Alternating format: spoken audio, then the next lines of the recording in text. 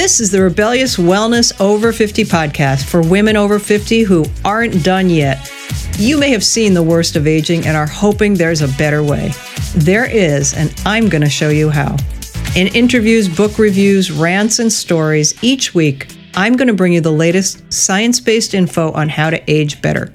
I'm Gregory Ann Cox, and I believe it's time to bust the myth that aging equals decline in every area of life. It pisses me off, and it's BS.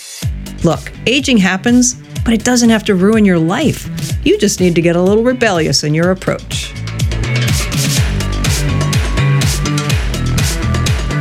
Welcome back, everybody, to the Rebellious Wellness Over 50 podcast, where we learn to be a little bit rebellious about our health so that we can enjoy life the way we want to, not the way the world thinks that we should as we age.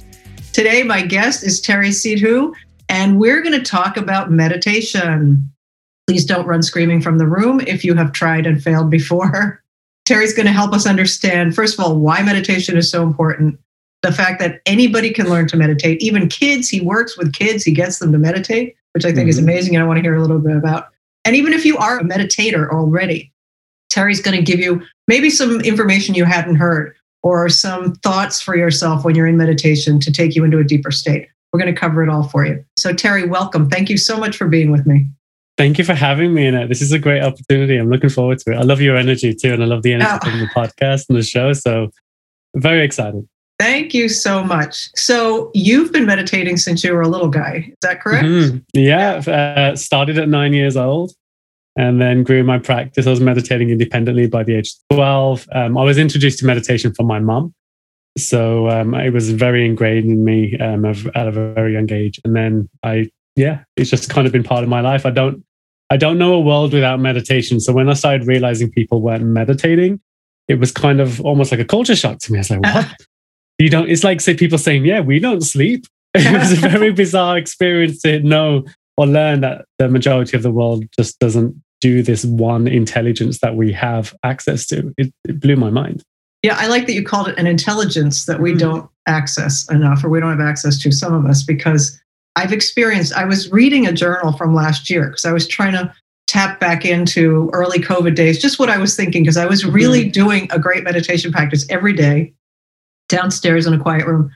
And I had some really great insights. And then it would be like, oh, I skipped a day today. I skipped 2 days today. And a little before you knew it, I was sporadic. But when I do it, I really do find either a sense of peace, or I get an idea, or like today, I'm struggling to name a product that I have. So I thought, I'm going to get done with Terry. I'm going to just go and sit in meditation for a while. Yeah. And see what. Oh, awesome. Brilliant. Yeah. I just noticed with a lot of my clients as well who say, they started meditating and then they drop off. And then I was like, why am I dropping off? Why am I not able to build a consistent practice? And I think it's because we put too much emphasis on the idea of sitting and closing our eyes in contemplation. You need an intention for that to go into that state. And sometimes when life is a blissful experience, it's not too challenging. Is there really much need to go into a deep contemplative state of meditation? Meditation is a process that can go deeper and deeper and deeper, depending on the size of your question. If you're looking to reduce stress, you may not need to go into such a state of contemplation. You can probably just start your breathing as you're walking down the street. However, if you're looking to find the solutions to like life's biggest problems, such as the meaning of life and what is the purpose of all this creation, you're probably going to want to sit in contemplation for that one. And that's some of the misconceptions about meditation, is that it's this exercise where we have to sit and be still and to stop all of our thoughts and be to exist in a state of stillness in this, perfect void. It's that's way after. It takes a while to get there. Yeah, and as you said, it may not be that that's what everybody needs meditation for. Would you say that we should aspire to have deep meditation practices? I think less aspire to that, and I think just allow the inspiration to come when it arrives. Because, for when I'm working with individuals who have severe mental health issues, such as depression and PTSD from childhood trauma, for instance, what happens is there is that desire to understand the meaning of life. There is this kind of disconnect with the experience of life that they're having. So teaching meditation to those individuals is actually quite easy. because they already have the motivation. There's a desire to understand to develop those higher states of awareness. And I think teaching those individuals becomes easy because they're having such a disconnect from the experience of life that all I'm teaching them is how to detach and how to kind of navigate back into that state of stillness so that they can access those heightened states of being, access those deeper questions. And the inspiration is already there. And someone who is depressed, they already have that. They're already wanting to know, what is the meaning of all this? What is the point of all this? So the intentions there is just about developing the practice to get there. But in the early stages, just learn how to do the basics, learn how to separate thought from experience, learn how to separate your experience through your physical senses. You can't think and feel at the exact same time. Separate them a little bit. When I'm working with highly stressed individuals who have these corporate jobs, for instance, dealing with kids who are just overly demanding, I just tell them, get your thoughts in a meditation and get the experience of your physical senses separate. Once you're able to do that, you've effectively started your meditation practice. Get a cup of tea, sit down and think. There you go, you're meditating. Yeah, that's interesting because you're saying think, but then I have been taught, I'm sure I'm not the only one, to not think, right? Just let the thoughts come in and out of your awareness, right? You just, that was a thought, that was a thought, that was a thought. And then, so then I was practicing a sensation meditation, like what am I feeling in my body? But that makes me think. Yeah. I don't feel like I ever dropped into a place of stillness because I was working so hard on getting it all right. Yeah. The thing is with meditation, and what I found with teaching meditation is teaching people that you exist as so much more than your body. At the moment, a lot of people, what we understand about meditation, we're trying to meditate with our bodies. Like we're trying to exist as our bodies while we're existing within our minds. And that's so counterintuitive to a meditation practice. One of the first lessons is to learn how to exist as consciousness, which sounds like a massive lesson. To exist as consciousness. And it sounds like a massive lesson, but it actually isn't. When you think about, the first thing I teach my clients, and I teach kids this too as well, is when you think of a memory, when you think about what you had for breakfast this morning, are you physically with your body going to that memory? Are you physically walking up to your past and saying, this is what I had for breakfast? You're not physically there. Your body only ever exists in the present moment. It can't exist in the past and it cannot exist in the future. I'm so sorry to burst that bubble, but the future doesn't exist for your body and the past simply doesn't exist for your body. Your body only can experience the present. Therefore, your body is limited in terms of what it can experience because it can only experience what's in the here and now for the physical senses. However, what you exist as when you're reliving a memory, or when you have an idea or inspiration to do something, or you get these ideas in your mind or creative ideas, you're not witnessing that with your physical eyes. You're not smelling that with your physical nose. You're not tasting that with your tongue. You're not hearing it with your physical ears. What is that thing? And that's where we introduce consciousness, a conscious entity. You, as a conscious entity or consciousness, are navigating to the past, into the subconscious mind, into those realms of awareness, whereby you can revisit and relive your memories. You can go into states of the future, construct realities that you can bring into life, predetermined states. If you think of a red lemon, you can think of it quite easily, but then you can draw the picture in life. And there you go. You've just brought something in your mind out here into the world. And so once we kind of grasp that understanding that we exist as consciousness more than we do as body, then only then can we start understanding what meditation is and how to meditate. Unfortunately, we live in a world where we are so conditioned to appease our bodies and to appease other people's bodies. And fortunately and thankfully, I came from a culture whereby we were taught to recognize each other as consciousness. I see you as a person, but I'm greeting you as a soul. And, it's like, I see your shell, but I am experiencing something beyond that. Mm-hmm. And once we start understanding that about ourselves, when we start realizing, I as body, I as a being, I as a physical being can't travel through time. I literally can't. I can even even if I put your body in a time machine, send you 20 years into the future, you're still only experiencing the present moment. Right. Your body can only experience that presently. But your mind, consciousness itself, it can travel. The world of the mind is so much more expansive. You can go back to breakfast in your mind. You can think about what you want for dinner in your mind. You can literally go back travel. to the first egg I cooked at 5 years old. Now that we're having this conversation, I remember that moment now that you said breakfast for some reason. Yeah, there you go. So already you know that your mind, what you exist as within, has more room to move. And I was actually having this conversation a couple of days ago with a friend. And I said, really, depression is when consciousness is trapped within a white picket fence. It's just created this world that it exists in and hasn't realized that it can roam beyond it. And it was just really this profound moment that we were discussing that, because that's how I've always seen individuals with severe mental health issues. You know, it's almost like consciousness is trapped within one specific world of operation. And it's getting people to just leave that world for 5 minutes. Mm-hmm. You know, and all of these new age meditations are saying, be in the present moment. How can you be in the present moment when your motivation is to escape it? It's, again, counterintuitive. So there's a lot to learn. So existing as consciousness is very important. Yeah, that's a great reframe for me anyway. I hope for other people too. And we, I think as a society in our country anyway, and after COVID, in the middle of the end of COVID, wherever we are, lots of people have been wanting to escape, but they couldn't physically escape because they were locked down or they were, wanting to stay safe. And so I don't know, have you gotten more clients because more people want to meditate? Is it more of a thing right now because of this need to go inside as opposed to always not being able to go outside? Well, since COVID, I was life coaching.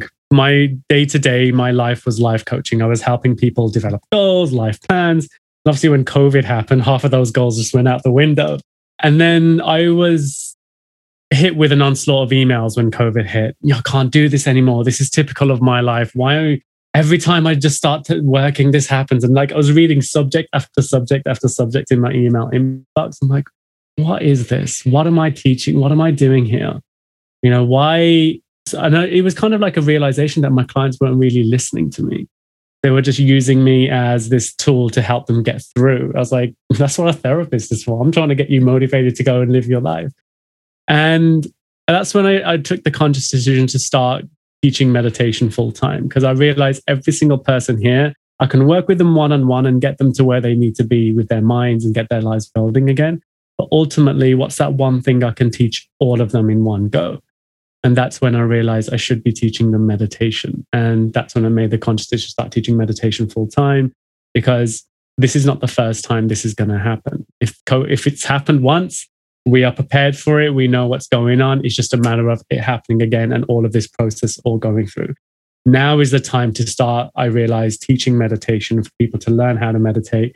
So the moment we hit in the next state of isolation, we know that we can travel beyond whatever is happening in the present moment. And that's all that needs to be taught. And so that's what I'm doing now. And so there was no direct demand for meditation. And I think it's because people didn't know that meditation was that available. There was more demand for coaching, just for someone to talk to and break free. And, meditation is a very contemplative experience. It requires you to go in.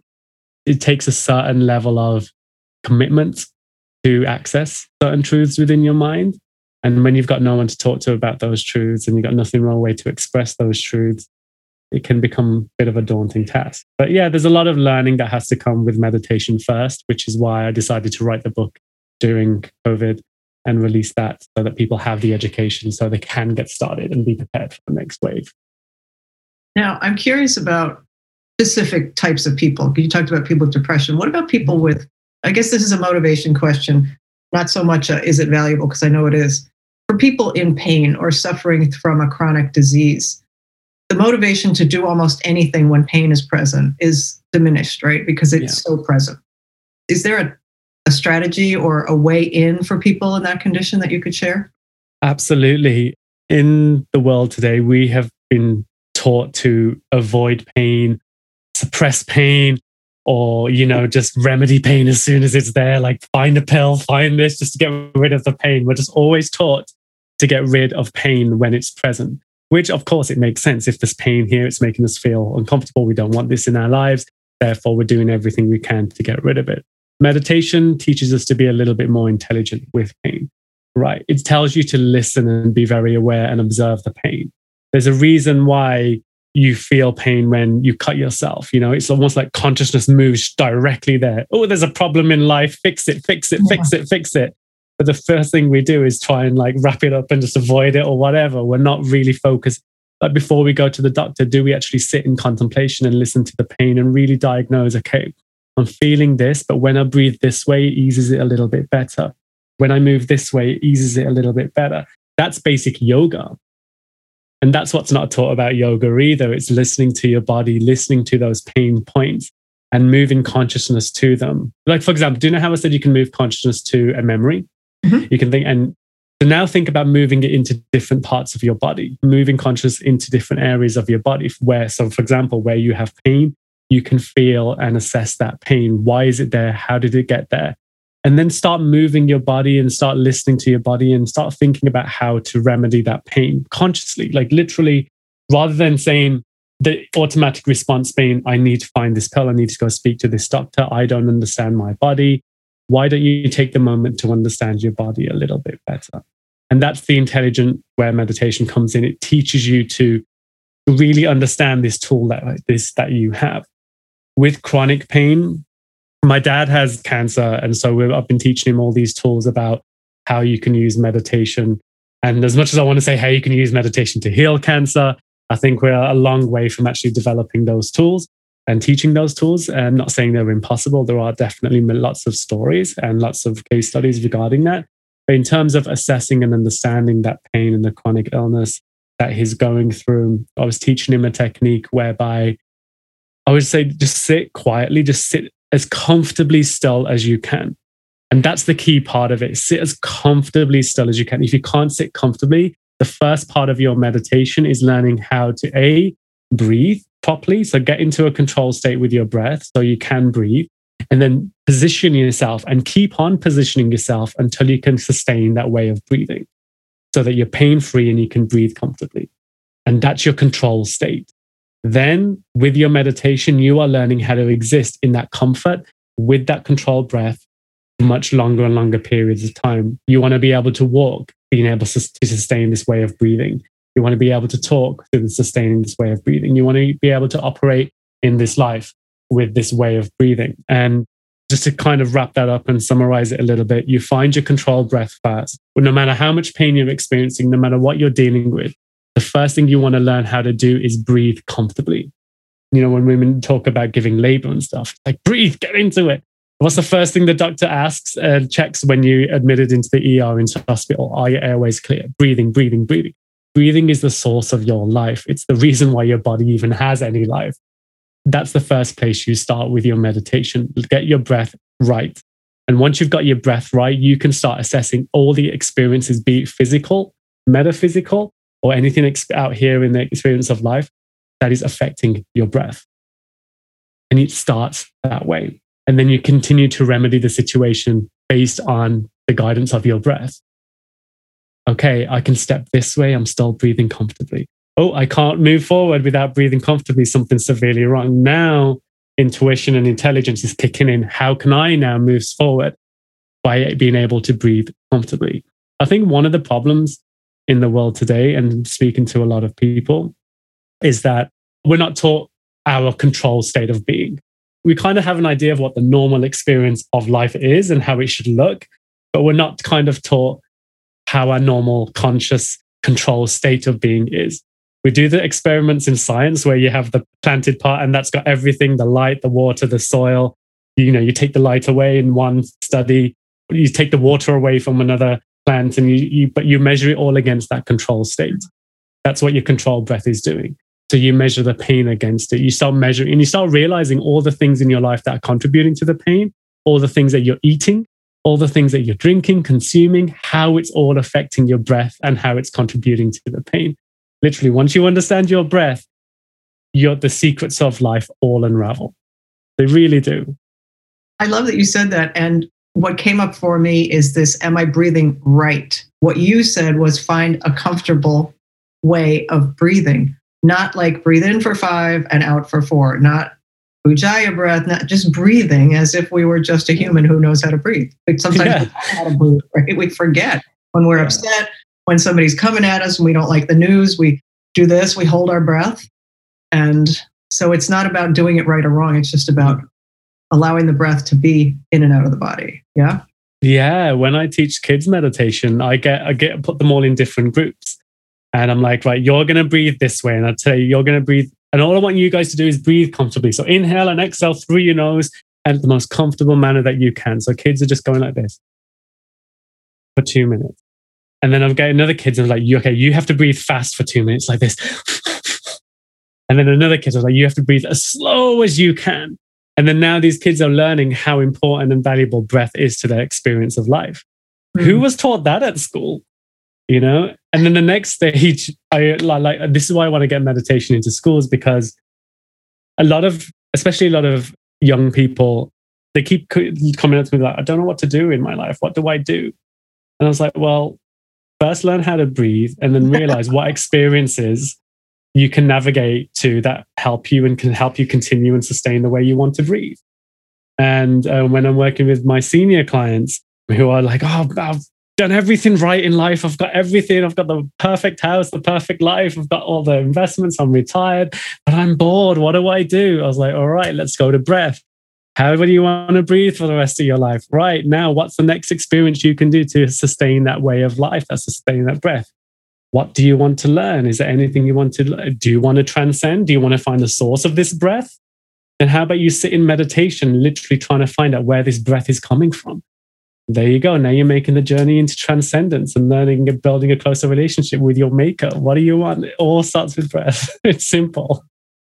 Yeah, I was laughing when you said, kids don't know what they want to do. And you said, well, first you have to learn to breathe. And all I could think of was the parents that want you to say, you're going to go to an Ivy League school, great job, working from home. Breathing probably wasn't what they had in mind, but what a great foundational piece is missing for us. Yeah, I find it hilarious that I'm teaching this. Of all the wonderful skills that we've developed in the world, all the advances in technology, we have yet to really understand our breath and the value of it. We've completely become ignorant to the most foundation aspects of our lives. And I think really it's because they have become very convenient. Let's face it, and it continues to be more convenient. And despite all the tragedies and difficulties that COVID has presented, it's also shown how convenient we've learned to live and how convenient life can become. No, this is not for everyone. I understand there's a lot of economic struggles for a lot of people or financial struggles, but for a lot of us, food can be delivered. The community, we're realizing that we can support each other as communities. We're learning how to take care of each other. We're learning what's important, what we need to maintain. And it's not been too difficult to get the food, to get the this. As a species, we've learned to be very convenient to take care of our basic needs. But even watching the news, no one's talking about breathing. No one's talking about, right, if you're stressed, go back to your breath and realize what took your breath away, what got in control of what made you breathe differently, and sourcing that. Even most mental health struggles, it really is just that disconnection with breath and breathing. Because once you realize, oh, I can breathe, I can do this. Oh, I'm hungry, I need to eat. That's my next priority. Not making $1 million. Okay, I'm going to eat now. Now that I've eaten, I need to rest. Okay, then that's what I'll do. And then it just builds and builds and builds and builds from there. You have those Maslow's hierarchy of needs. Right under those physiological needs, let's just put breath. Well, and breath from the Aramaic, maybe the Greek pneuma, is spirit. The very first thing when we are considered alive, never mind politics, is that first breath. And that was said to be the spirit of consciousness imbuing us with spirit. Given a way for us to see it is because we breathe. And it never really occurred to me till you said that a minute ago about if you think about your breath and then something else comes up, you're like, okay, I'm breathing, I can breathe, and now I'm hungry, I can eat. And then you said something earlier about all kinds of things will disrupt our breath, including food, the stressors of life. And I think because one of my focuses is on helping people learn to feed themselves. And I say everything is food because I consider everything, whether we think it or eat it or are surrounded by it, it affects our physiology. I didn't have breathing in there. So I'm going to have to put breathing on my list of everything is food. The breath is more foundational food than anything else. Without breath, it's like, we're gone, right? That's it. Can't even eat your food without breath. Exactly. How many of us take a breath while eating our food? Like we've just been taught to consume. And even when cooking, this is a beautiful way to cook, just breathing between each. Actually, you even forget cooking, shopping for your groceries and food. One of the things I do as a training exercise for those brand new to meditation is like, once you've got your carrots in your basket, take a conscious breath and think about what next you want to add to that basket. And really look at the food and breathe and think about how it makes you want to breathe. When you read the ingredients on a packet of biscuits or something, does that encourage you to breathe? Like, your breath will teach you everything you need to know about your life. You start realizing the only way you need to build your life forward is a way that enables you to breathe. Maybe go esoteric for a brief moment. I know this is already esoteric, but there's a couple of things I want to introduce about breath that will help make you realize the value of it. First, the Vedic sciences. So when I studied meditation as a kid, I was reading all these ancient scriptures, and I was trying to find the English word for prana. And most of what was translated was prana is breathing, prana is breathing, prana is breathing. It's like, that does not make sense to me because prana is the vital life principle. How can it be breathing? And so what I started doing was teaching. So if you think of prana as this magic of life, this force that allows us to be alive. Breathing is the pump that keeps that force alive. So our rate of breath really determines how fast we're living our lives and really consciously controlling that pump. So once we get, and all we have to do with our bodies is control that pump. And the more control we have over that pump, the more control we have over that prana of life and how we disperse it, how we use it, how we connect to it.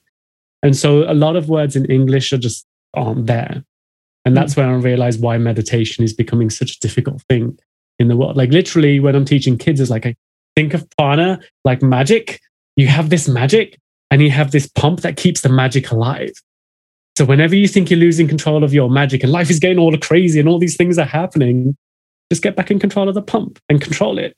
Because the magic is just willed. It's like a hose pipe that's just losing its like it's too much pressure. Breathe and get back control of it.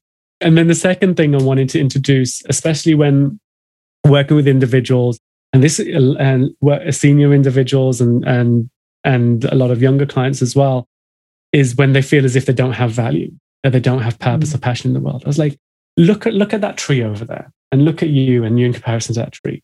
That tree is exhaling oxygen and inhaling carbon dioxide. Give or take a few elements, but majority it's giving you oxygen and it's receiving your carbon dioxide. And as a result, you're exhaling carbon dioxide and breathing in its oxygen. Just by breathing, you are keeping the world alive. Just by breathing, you play a vital role in the preservation of life. What makes you think that, and so long as you continue to live your life serving your breath, obviously life is going to start rewarding you and open up. Because you are consciously paying attention to the preservation of life. If you breathe, you are valuable. If you are not conscious of your breath, if you are breathing in a very stressed out, difficult way, then obviously life is going to be a very stressed out, difficult place to be because the way you're breathing is invaluable. Get your breath, once you realize the value of your breath, and as long as you sustain a healthy breathing experience, life will start navigating the way you need it to navigate to, because you're basing now not the needs of the body, but the needs of the breath. And once you've got that lesson in place, have fun. Have as much fun as you want. I couldn't help but think of the heart when you said the pump. So the breath is the pump, but it's actually facilitating a healthier pump, physical organ called the heart. I was in the doctor's office with my husband who had to have his blood pressure taken for something. And the doctor was female. She was a nurse practitioner. She just walked behind him and she put her hand on his shoulder and talked to him for a second or two and said, just do me a favor, take a deep breath. Oh, good. Okay. Your lungs are clear. Then she did his blood pressure. And I said, why did you do that? She said, because I could tell he was all breathing hard and his blood pressure would have shown higher than it really is. And he calmed right down. But the point being, we can get misdiagnoses because of, erratic breathing. We're nervous. We've got white lab coat, hypertension, whatever. But there is also the real repercussions of too shallow breathing, too much stress on the body, not honoring the breath to slow us down. Like everything you've said made me think, I don't have time for this. It's too slow. I have to think of my breath. I'm kidding in a way, but I know that that's a common way of thinking about this whole change of the way we look at this is not, this is going to take too long, but this is my life. How much would I not give to have more life and to have a fuller life and a richer life? It's just all interconnected. The body, the breath, it's beautiful. Yeah. The breath. I mean, when people say like, because I've had a few clients as well who say, yeah, when you say the pump, I'm always thinking about the heart. I was like, are you in control of that heart pump? I was like, can you control the heart pump as easily as your lungs? I was like, the breath is your manual pump. The heart, it's a beat, it's a rhythm. I was taught, what I was understood about the heart and what I was taught about the heart was that the heart is a communicator. It's a tool that communicates to the rest of the body, as opposed to, I mean, it pumps blood to the rest of the body, absolutely. Ultimately, the heart's role in the body is a communication.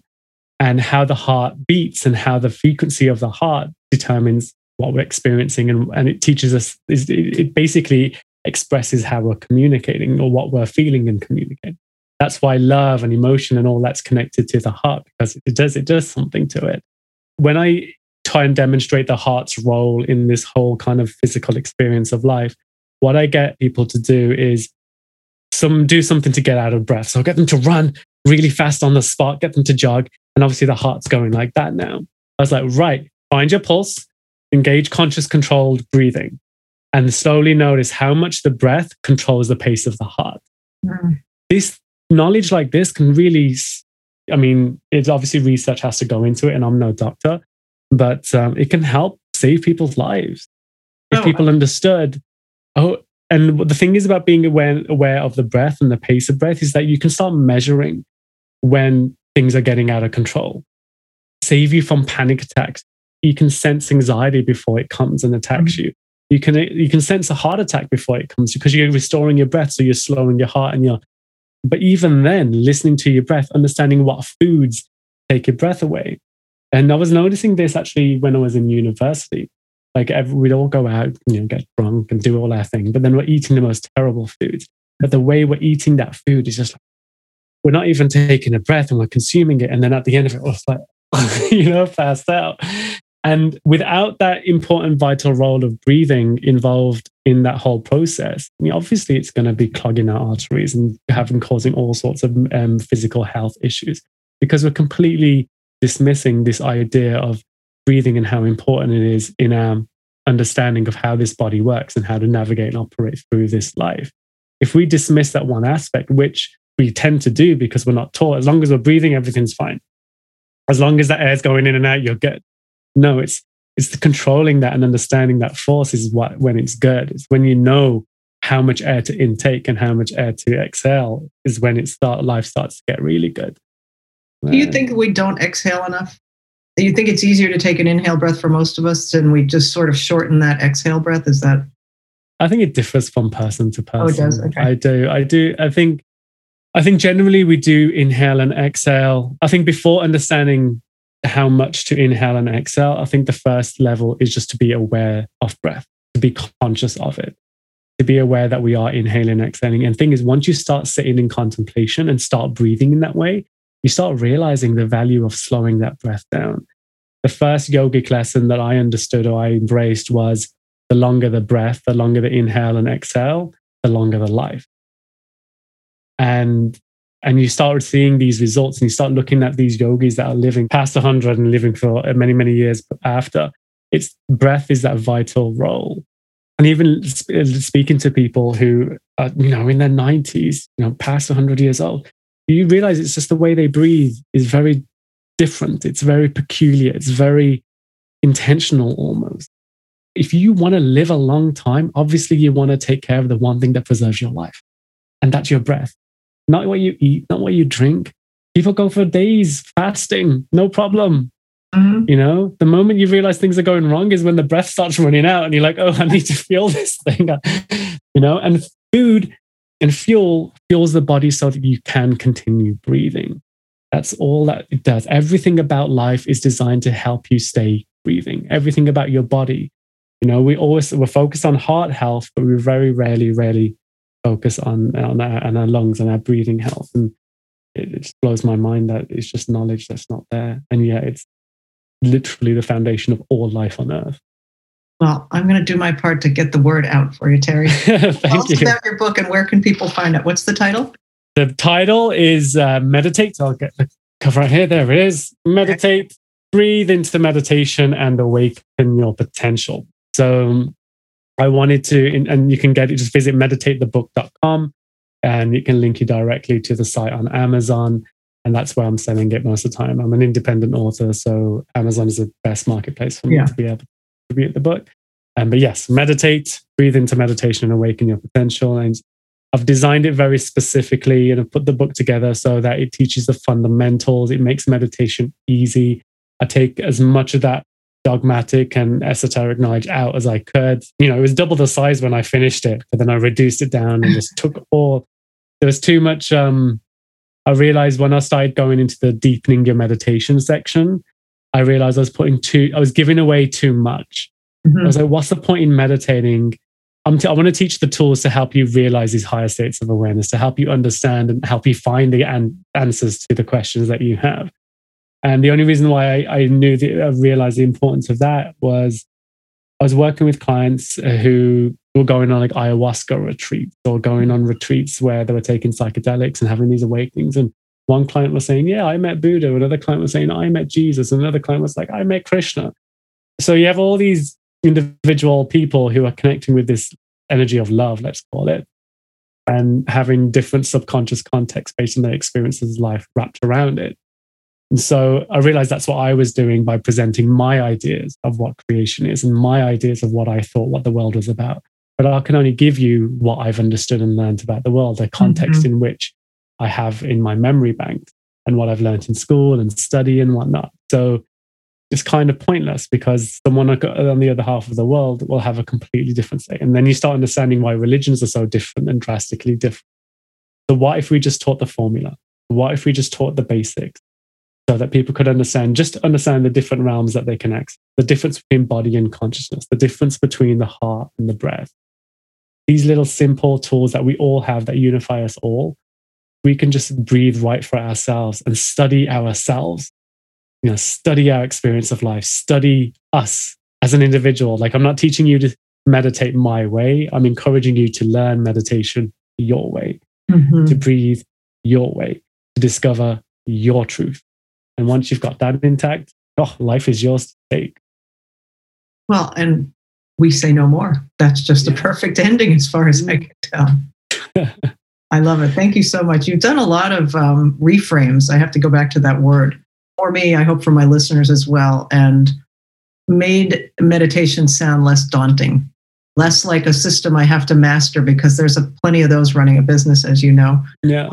And more like something that I could access that could be enjoyable, make life better. Yeah, absolutely. So thank you very, very much for being with us. I hope to see you around on the interwebs. I'll find you on Instagram. You're everywhere. Instagram, Facebook, you got all kinds of places. Yeah. And pick up the book, meditate. Everything we've talked about is in that book. And it sounds like it's going to be a pretty simple way to get started and maybe find the motivation to keep going. Terry, thank you so much for being with us. Thank you for having me. Be well till next time, peeps. I will see you again soon. That's the end of another episode of the Rebellious Wellness Over 50 podcast. I hope you've enjoyed it. If there's anything that you heard or hear when you tune in that you think would benefit a friend, a sister, a mother, hey, even some guys, send them my way, would you? And if you've not ever been to the website, rebelliouswellnessover50.com, head on over there. There are resources, things that I don't always get to on the podcast that might help you age better.